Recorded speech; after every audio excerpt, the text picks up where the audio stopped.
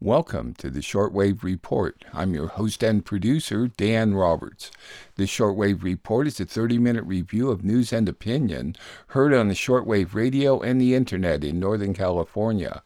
Listening to international broadcast at home is quite easy. You just need a shortwave radio with a schedule of English language broadcast or a computer or smartphone with an internet connection. To help you with this, I'll announce times, frequencies, and website addresses at the conclusion of each series of stories. At the website for this show, that's outfarpress.com. You can listen to the past 5 shortwave reports, find advice for listening to shortwave at home, and find internet links for global news sources. Please check it out and tell a friend. In today's edition, you'll hear reports from France 24, Germany's Radio Deutsche Welle, Radio Havana, Cuba, and NHK World Radio Japan. We will begin with France 24. I do the final production for the Shortwave Report on Thursday mornings, and today Boris Johnson has resigned as Prime Minister of the UK. So the reports I had about the possibility that this might happen are going to be replaced by a survey of Johnson's political arc. Then a piece on what the U.S. Supreme Court ruling on environmental protections might mean for the global effort to attain the Paris Accords on climate change. France 24.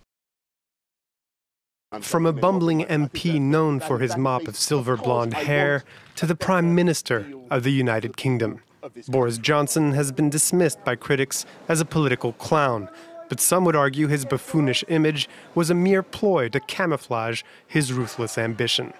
Johnson entered politics in 2001 as MP for the Conservative stronghold of Henley, but it was during his 2 terms as Mayor of London that he became a household political name, taking center stage during the 2012 Olympics. By the end of his tenure, it was clear he was eyeing up bigger things. Johnson swapped his pro-immigration and pro-Europe politics that had won over London for more conservative views to pander to the rightward swing in the Tory party. And having toyed with supporting Remain in the 2016 EU referendum, Johnson became the poster boy of the Leave campaign, pitting himself against pro-European Prime Minister David Cameron. A bet which eventually paid off. After David Cameron's resignation in the wake of the Brexit vote, Johnson vied to succeed him in number 10. But first, he served as foreign minister in Theresa May's government. After a series of blunders, he resigned in July 2018, adding that he couldn't accept May's deal with the EU. Almost a year later, the Prime Minister herself became Brexit's second casualty, as she lost the support of her party and stepped down. May's resignation sparked a contest for a new leader, which Johnson won, running on an uncompromising platform of delivering on Brexit. We're going to fulfil the repeated promises of Parliament to the people and come out of the EU for the first time. Another roll of the dice by Johnson paid off in December 2019. A snap election securing the Conservatives their biggest majority in Parliament since Margaret Thatcher in the 1980s. A resounding victory that gave the then 56-year-old a mandate to sign the trade deal that finally sealed his Brexit. But his tenure at Downing Street will equally be remembered for the COVID crisis, with over 180,000 deaths, and Partygate, which saw him and his team flout COVID regulations.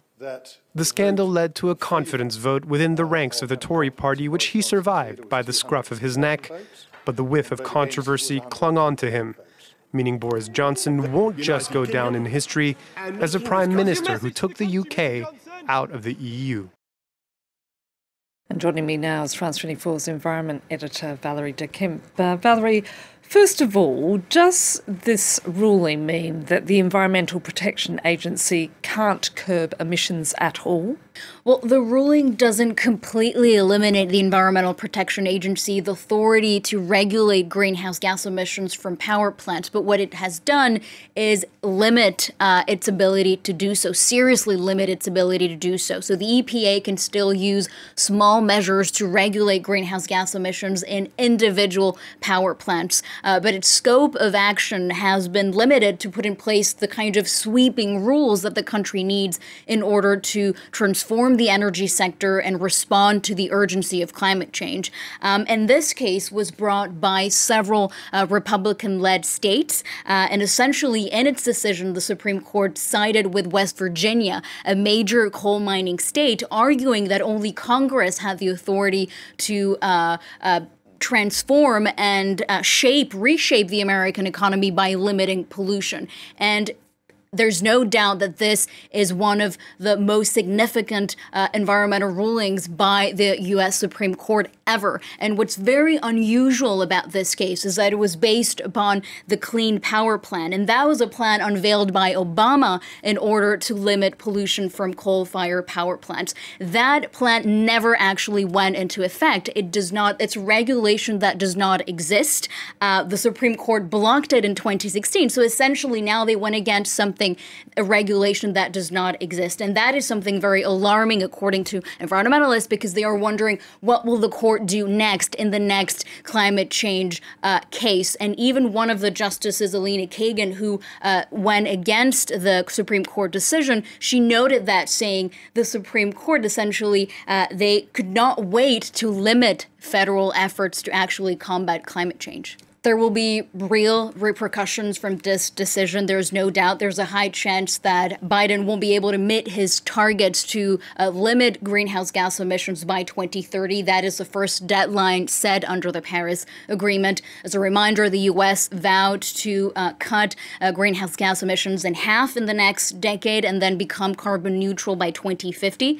The White House and Congress, they have some tools in order to meet that target. But now with that Supreme Court decision, it's becoming increasingly difficult, mathematically speaking, to get there. So there's a spending bill in Congress at the moment, Biden's reconciliation bill, that includes tax credits for renewable energy for electric cars. If it goes through, that would mean that Biden would get 1/3 to half the way towards meeting that target, but it's been stalled for more than a year now. And I think it's also important to note, what does it mean if the U.S., the second largest emitter of greenhouse gas emissions in the world, if the U.S. does not meet its targets, then it means that the world probably will not be able to limit global warming to 1.5 degrees Celsius, the objective set under the Paris Agreement. And you also need to think about, what does it mean for the rest of the world, for countries that are not on track to meet their targets, that are resisting change, and they are not doing what needs to be done? Well, if the U.S., again, the second largest emitter in the world, does not respect the Paris Agreement, well, what it means is that it loses all credibility. And so there's a real risk that can happen. Valerie de Kemp, thank you.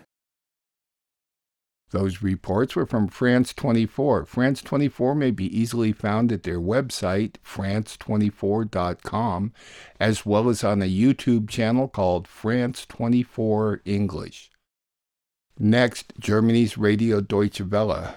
Quick reports on an avalanche in Italy, repeating floods in Australia, fires in Spain, and the drought in Europe. Then a report on European nations trying to come to terms with climate change.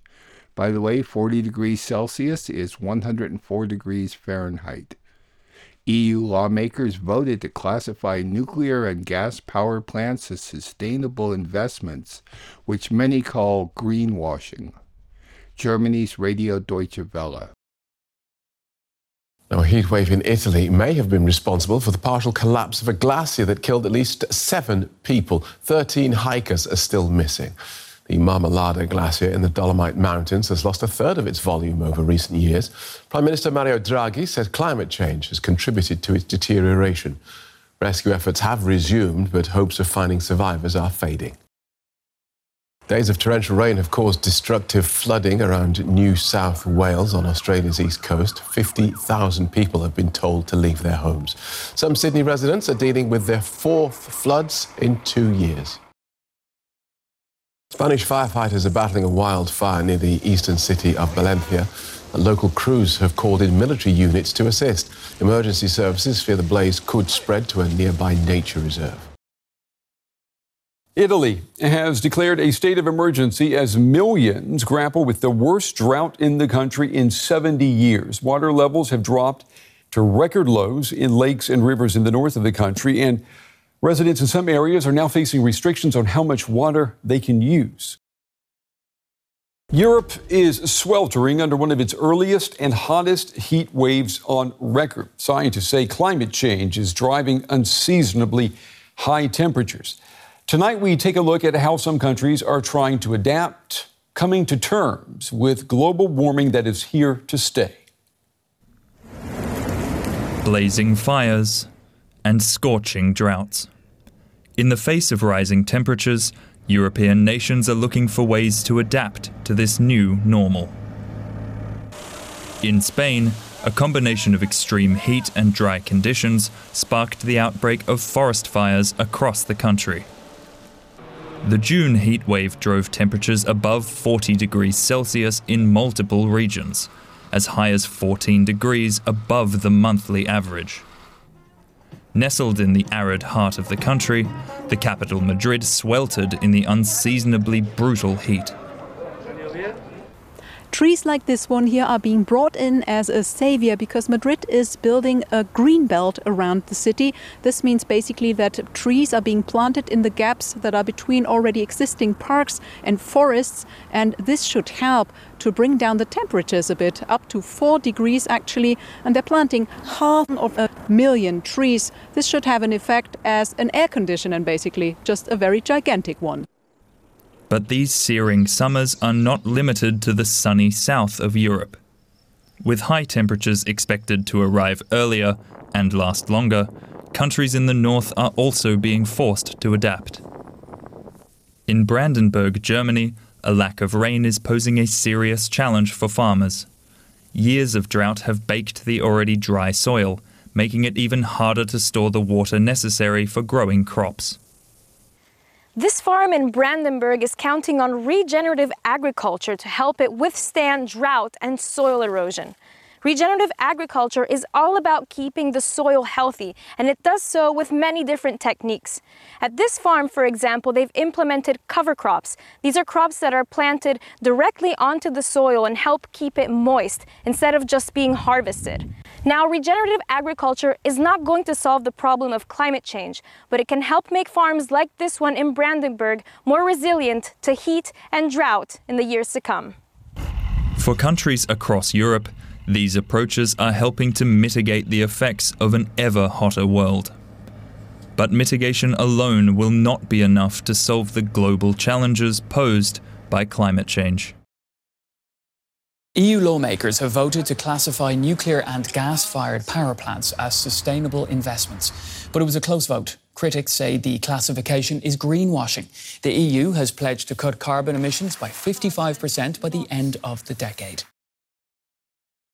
Those reports were from Germany's Radio Deutsche Welle, which may be heard at a combined audio-video website, dw.com, as well as on YouTube at their channels called DW News and DW Documentary.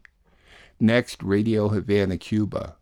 The Biden administration has decided to restart oil and gas leases on public lands in the U.S., and environmental groups have responded with lawsuits. Bolivian President Arce has warned social organizations about the resurgence of the right-wing sectors who had plotted the 2019 coup d'etat against Evo Morales.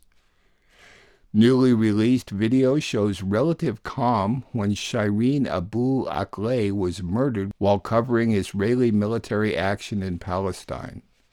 The U.S. says that there is no absolute evidence that an Israeli soldier fired the shot. Then a viewpoint on the NATO meeting in Madrid. The peacekeeper role of the North American Treaty Organization is questioned, along with the European acceptance of the list of enemies written by Washington. Radio Havana, Cuba. Environmental groups have filed 2 lawsuits seeking to block the Biden administration for restarting lease sales for oil and gas wells on public lands. Together, the lawsuits seek to protect more than 140,000 acres in several western states. In April, President Biden called on the U.S. to expand fossil fuel drilling to offset a spike in fuel costs linked to Russia's invasion of Ukraine. Robert Weissman, public citizen president, said in his response, quote, "Selling off more public lands for drilling might help big oil, but it won't lower gas prices and will worsen climate chaos."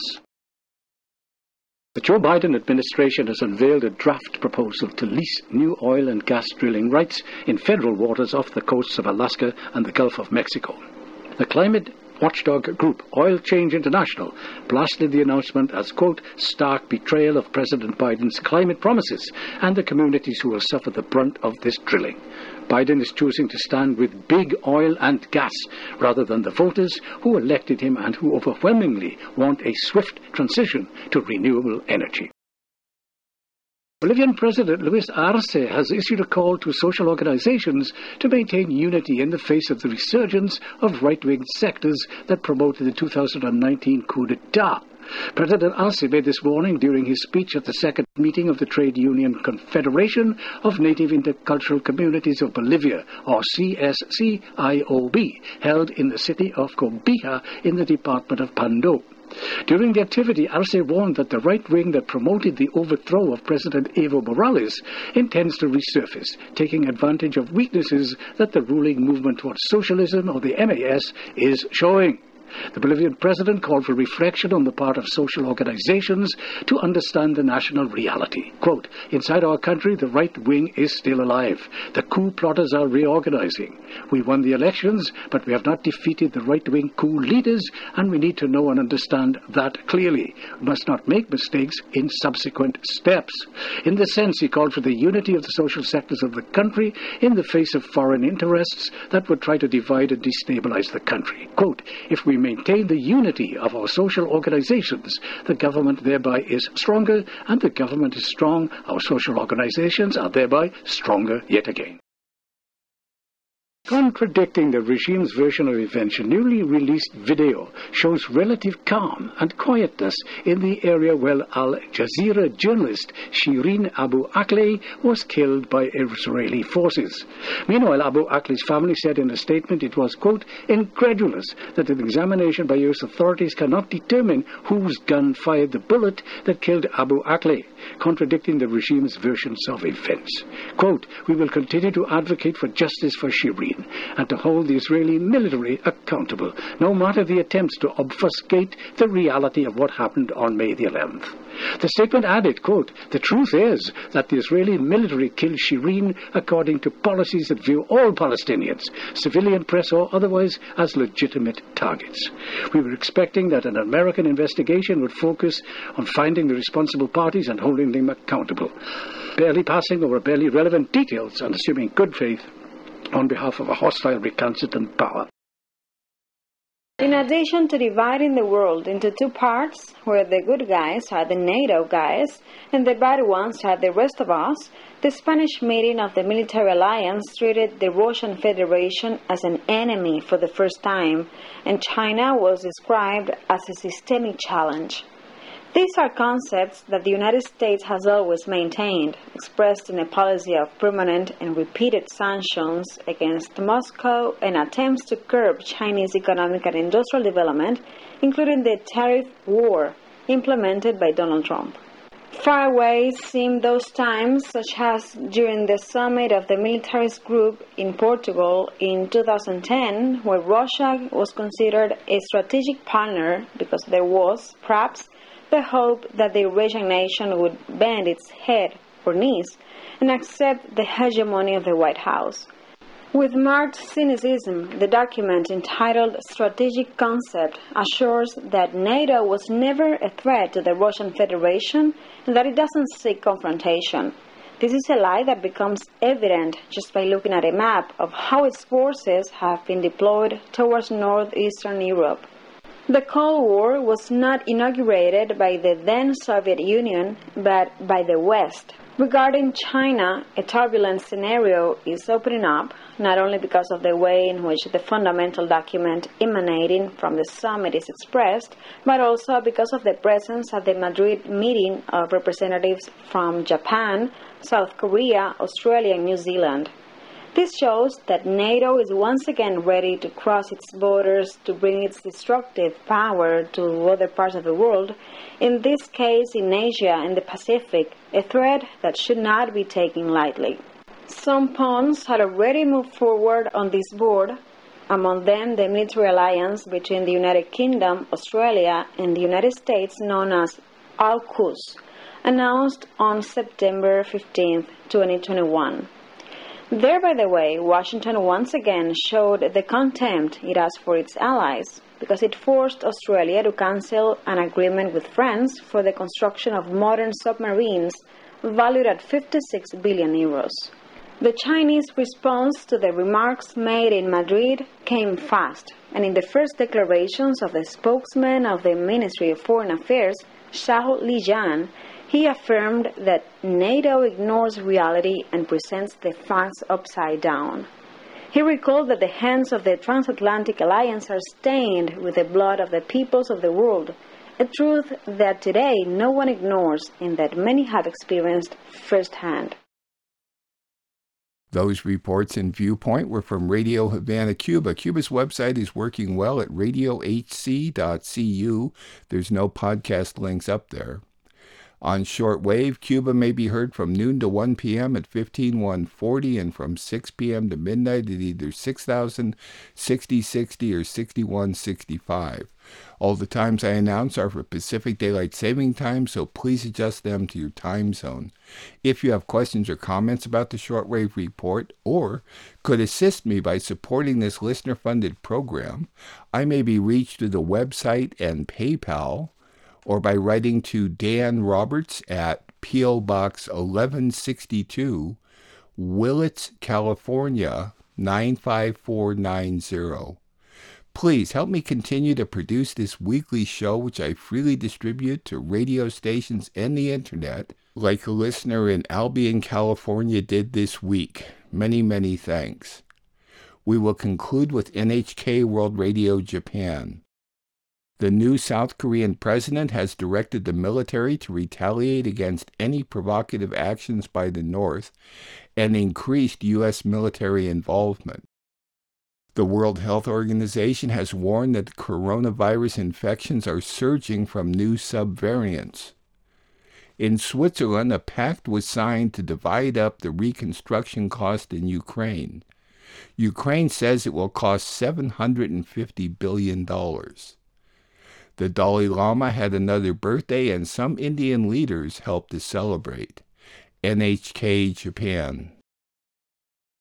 South Korea's president has ordered his military to retaliate against any provocative actions taken by North Korea. It comes amid speculation that Pyongyang is preparing to conduct its 7th nuclear weapons test. North Korea's nuclear and missile threat is growing. We must punish Pyongyang swiftly and firmly if it carries out a provocation. Yoon Song-yeol says his country needs to build up its ability to intercept missiles and launch counterattacks.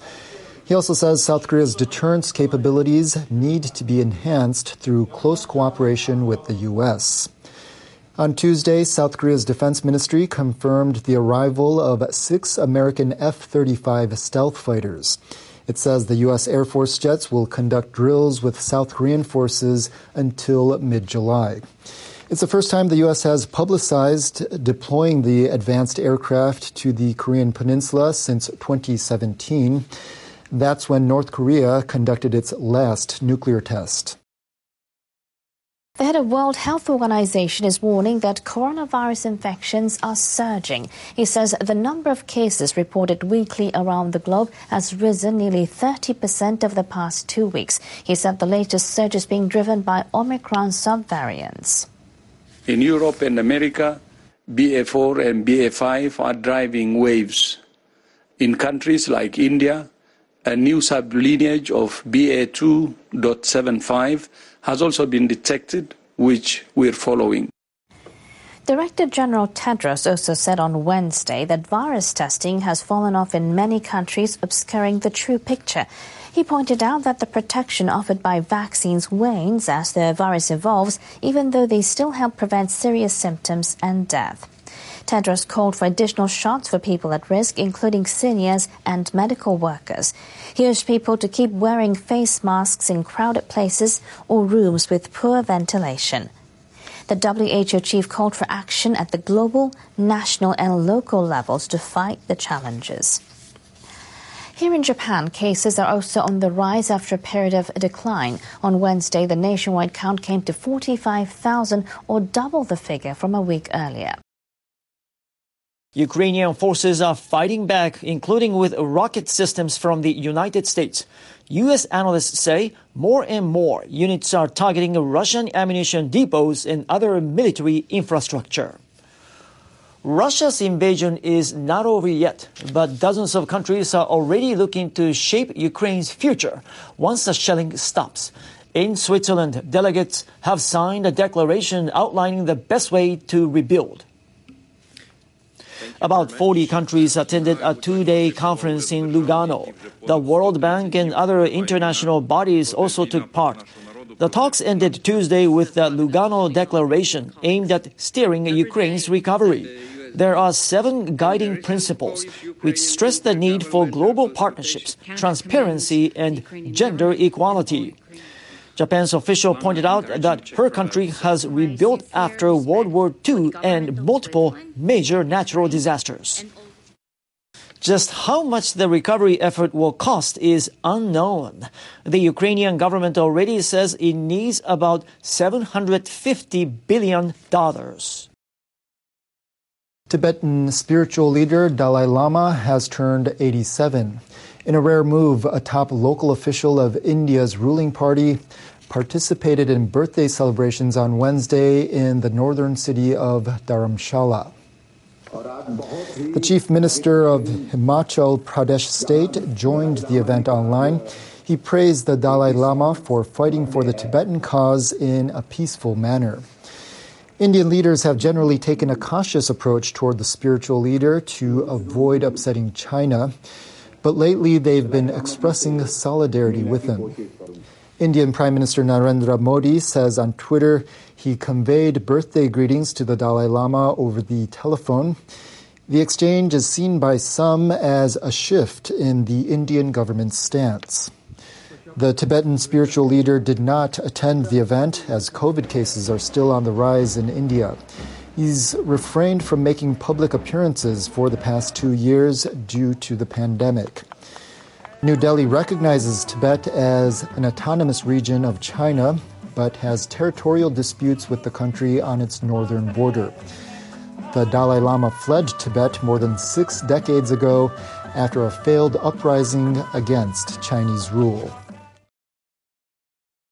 Those reports were from NHK World Radio Japan. They are now heard from 9:30 to 10 p.m. at 7355 and 6165, or on the web at www.nhk.or.jp. One of my goals in producing this show is to encourage people like you to listen to international broadcasts, get a global perspective. You will have to look harder these days because of U.S. and EU prohibitions on media. Every Thursday evening, I post a new shortwave report at the website for this show. That's outfarpress.com. At my website, you can also listen to past shows. Please consider making a safe donation online through PayPal. There's a link at my website along with the podcast link, and get advice for listening at home.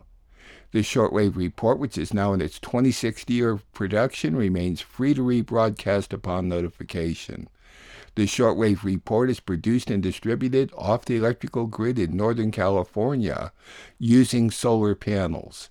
I'm your host and producer, Dan Roberts. Thanks for listening.